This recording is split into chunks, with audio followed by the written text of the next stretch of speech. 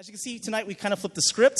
Normally we have the kids. Miss Emma and I are in one of the other rooms here in the synagogue, and we're telling stories to each other about how God loves us and cares for us and does amazing things. And tonight we decided to share all of that with you.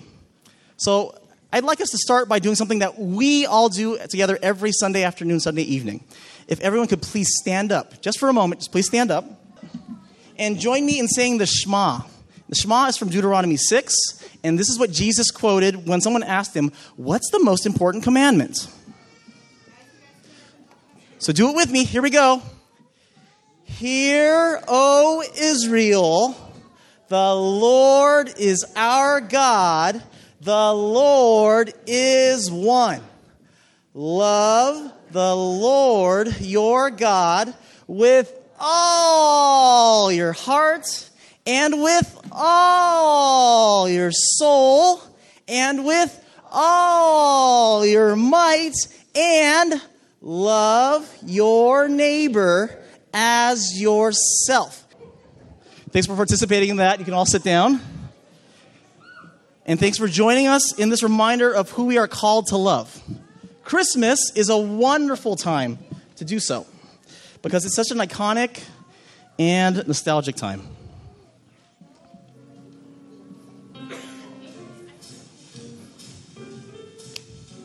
Come on, join me. People revel in cold winter spent in community, shopping for gifts and for food for loved ones. And then they return to decorate their homes in Christmas finery and to enjoy each other's company. Now, for me, my ideal Christmas took place at age 6.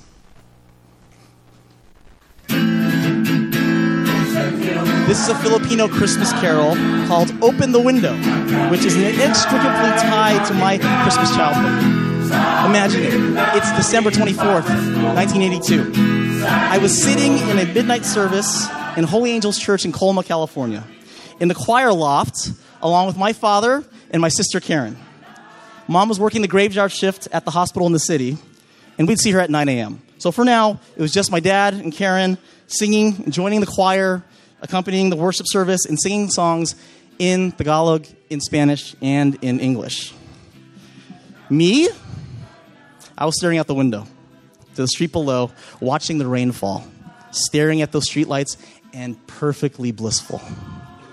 After service ended at 2 a.m., we drove home, and before we went to bed, Dad said we could open up one present, just one.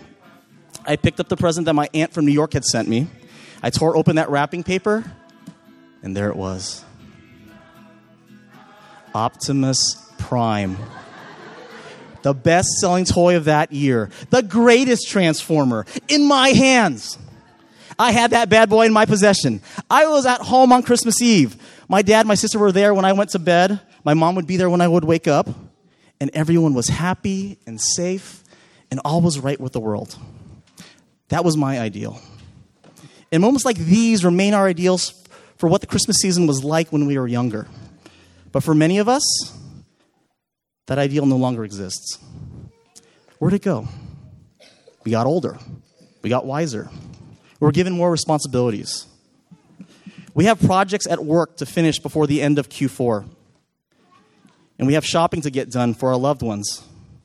And we have to get home along with everybody else in the Bay Area at the exact same time. And all around us, the world seems to be going to HE double hockey sticks in the handbasket. Cruelty to the least of our brothers and sisters.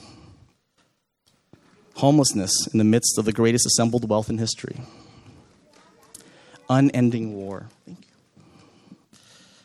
Am I the only one who feels overwhelmed by all this at the most wonderful time of the year? This is our world, and within it, our personal lives go on. We should keep our struggles to ourselves as quietly as we can. The Christmas season can be a very lonely time of year when we come to the end of sometimes what is a very difficult year. Some of us are without jobs. Some of us are without homes. Some of us are just barely holding on financially. Some of us are spending Christmas without our loved ones for the very first time because we disagree about politics or faith or who we choose to love because we've rejected them. because they've rejected us, or because death has taken them away from us. Some of us who once saw Christmas as a time of acceptance now see it as a reminder of what we lost. Can we get that feeling of Christmas joy back? I think so. And I think that the Bible points out 3 things that we can do in moments like this. First, know that there is good in this world.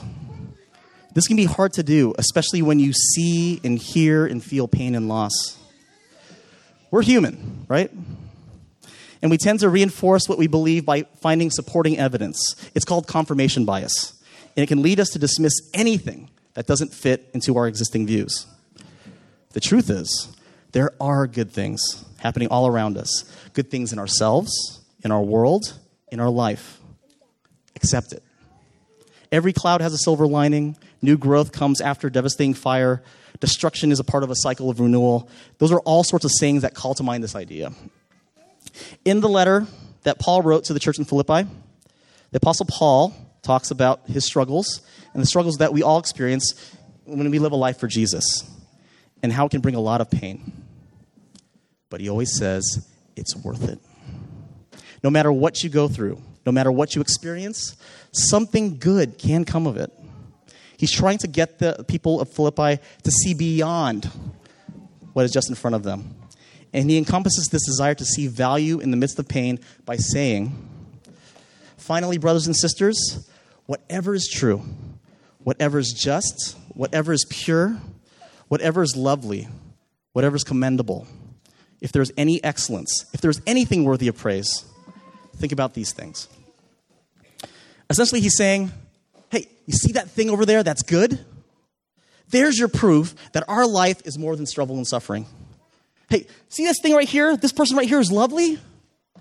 This is what's possible if you keep your head up and keep looking. See that thing over there that's excellent? That is a sign of the good that God is bringing right now. So join God in his work. Keep going. And that brings us to our second point. Take the long view. Now, again, we're human, right?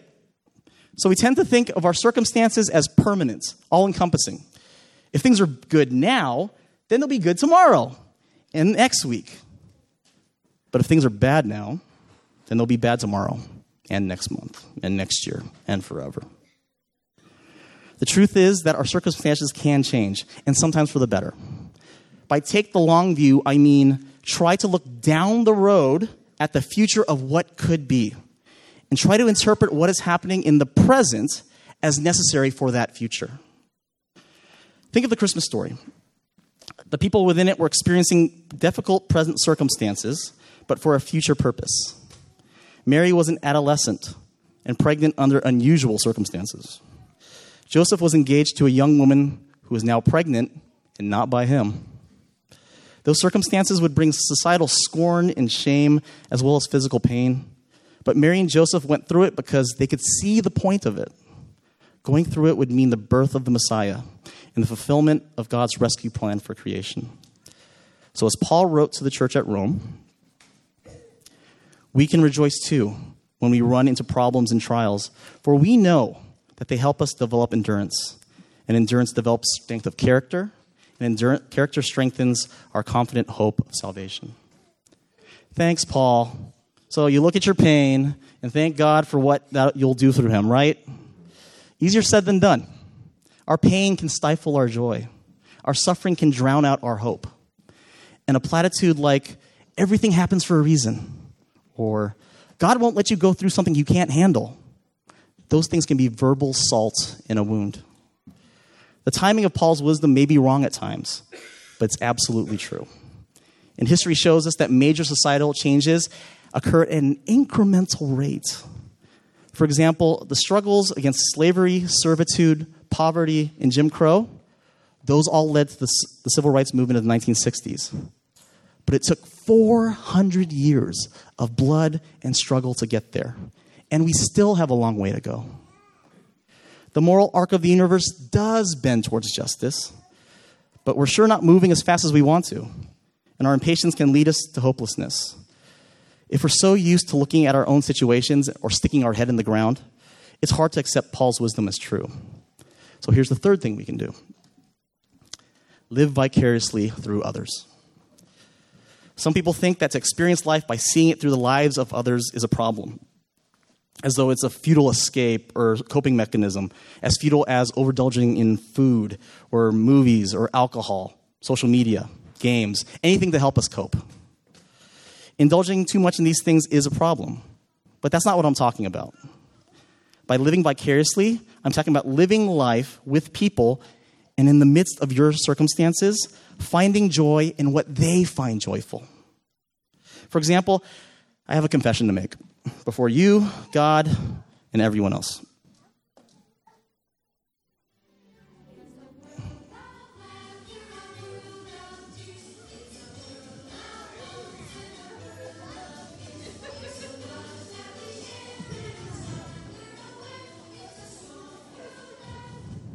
I don't like Disneyland. I'm sorry, I don't like Disneyland. I can't do it. When I was a kid, sure. I saw the novelty in all of it. The rides, the environment, the characters, the atmosphere. But as an adult, I can't do it. All I think of is I could be in Shanghai right now interacting with new ideas, or I could be in Nairobi and seeing a different way of life. Heck, I could be in the Starbucks down the street from Disneyland, chatting it up with those locals and getting a lot more out of the experience than being in the happiest place on earth. Marketing. Disneyland does nothing for me. So I was not happy when a group of kids from my old church wanted to take a large group down to Disneyland, and I had to be the chaperone.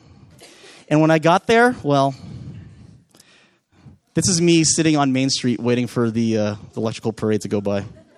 I was a stick in the mud. But then I couldn't help but see the joy in the kids' faces. And although I wanted to dismiss it all as corporate brainwashing, bent on turning the masses into mere consumers, here were these kids that I loved, that I wanted to see happy. If I loved them, I had to stop being a stick in the mud, see Disneyland as they did, and take part in their experiences. And I did. And watching them light up here when Cinderella's castle was lit up, and seeing their giddiness while standing in line for the Jungle Cruise was actually a fun experience. Who knew Disneyland could be fun? In the first letter of the church that Paul wrote to the church at Corinth, this church was actively debating what was good and right and honorable. And Paul wrote to them, "Let no one seek his own good, but the good of his neighbor." By this he meant, look, you can do what's good for you, but that action may not be what's best for those around you. See the situation from their eyes. Recognize that you might need to make a personal sacrifice. In this case, not being miserable, so that they can find joy. This is one of the blessings of being around kids. Sometimes you can't help but adopt their optimistic perspective on life. And I think this is what Jesus meant when he said this: "Let the little children come to me, and do not hinder them, for to such belongs the kingdom of God. Truly I say to you, whoever does not receive the kingdom of God like a child shall not enter it." I know. You're thinking, typical, we're talking about kids, and so he's pulling up this Bible verse that everyone uses when we talk about kids at church. I know. It's so cliched. Yeah, but it's right. The ability to trust, to move on from difficulties, and put your whole self, your presence, in what's in front of you. To live with hope. Those are absolutely childlike traits which we can lose as adults, and which we absolutely need to regain to be who God made us to be. Now, I'm listing all of these actions. Know that there's good in the world. Take the long view. Live vicariously through others. And there are 3 of dozens of bits of advice that are doled out as pop psychology and in complete earnestness by all sorts of people throughout our society. These actions are not done in order to forget or ignore our pain. They're to recognize that even in the midst of these things, God is moving. There is hope. And because of all this, we can keep going. These actions are all also related concepts, and I can sum them all up in one phrase.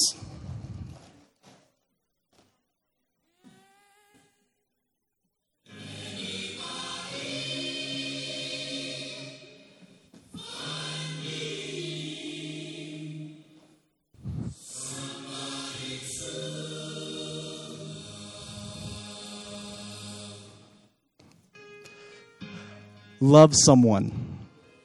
I can love someone, and because this person who I choose to love, as imperfect as they might be, that person is worthy of love. Yes, there is good in this world. I can love someone, and because this person whom I choose to love deserves that hopeful future, yes, I see hope for the future. I can love someone, and because I love this person, I can experience joy through their joy. So yes, I live vicariously through that person and experience their joy. Loving someone, anyone, makes it possible for us to experience joy, even in the most difficult times of our lives. And we are loved by God. It's no mistake that Jesus' great commandment is to love God and to love our neighbors. Loving those around us gives us purpose in times when we feel aimless, gives us roots when we feel adrift, gives us hope when nothing seems to be right and good and worthy of love. All of your circumstances could be hellish, but just one circumstance is, I love someone, can make life worth living and living completely. That love doesn't even have to be returned. The act of valuing someone is valuable in itself. So that goofy person sitting next to you, young or old, who is so happy that they bounce, ask them why. Be happy when they're happy. In fact, bounce with them. That person that pains you to be around because they keep doing the wrong things and they hurt themselves and others. Think about the good things within them and dream about how those things can be nurtured. And then if you have it in you, try to nurture those things in them. That family member who's rejected you, send them a message of love. Let them know that even though they may not return that love, you still love them. That person who is in the midst of being without family or who has lost a loved one and is missing their presence in this season, become their family. Invite them out. Invite them over. Spend time with them. Show them love. That tragedy in the world that is a manifestation of violence, injustice, and poverty, and that seems like it will never end. Realize that every step we take, no matter how small or trivial we may consider it to be, is a movement toward the hope of the kingdom of God, where out of the stump of David's family will grow a shoot. Yes, a new branch bearing fruit from the old roots. And the Spirit of the Lord will rest on him. He will delight in obeying the Lord. He will not judge by appearance nor make a decision based on hearsay. He will give justice to the poor and make fair decisions for the exploited. The earth will shake at the force of his word, and one breath from his mouth will destroy the wicked. He will wear righteousness like a belt and truth like an undergarment. In that day, the wolf and the lamb will live together. The leopard will lie down with the baby goat. The calf and the yearling will be safe with the lion, and a little child will lead them all. And this child, Jesus, came out of love for us, so that we might have life and life to the full. So, how can you find joy this season? Well, if you ask Freddie Mercury, he'll say, "Can anybody find me somebody to love?"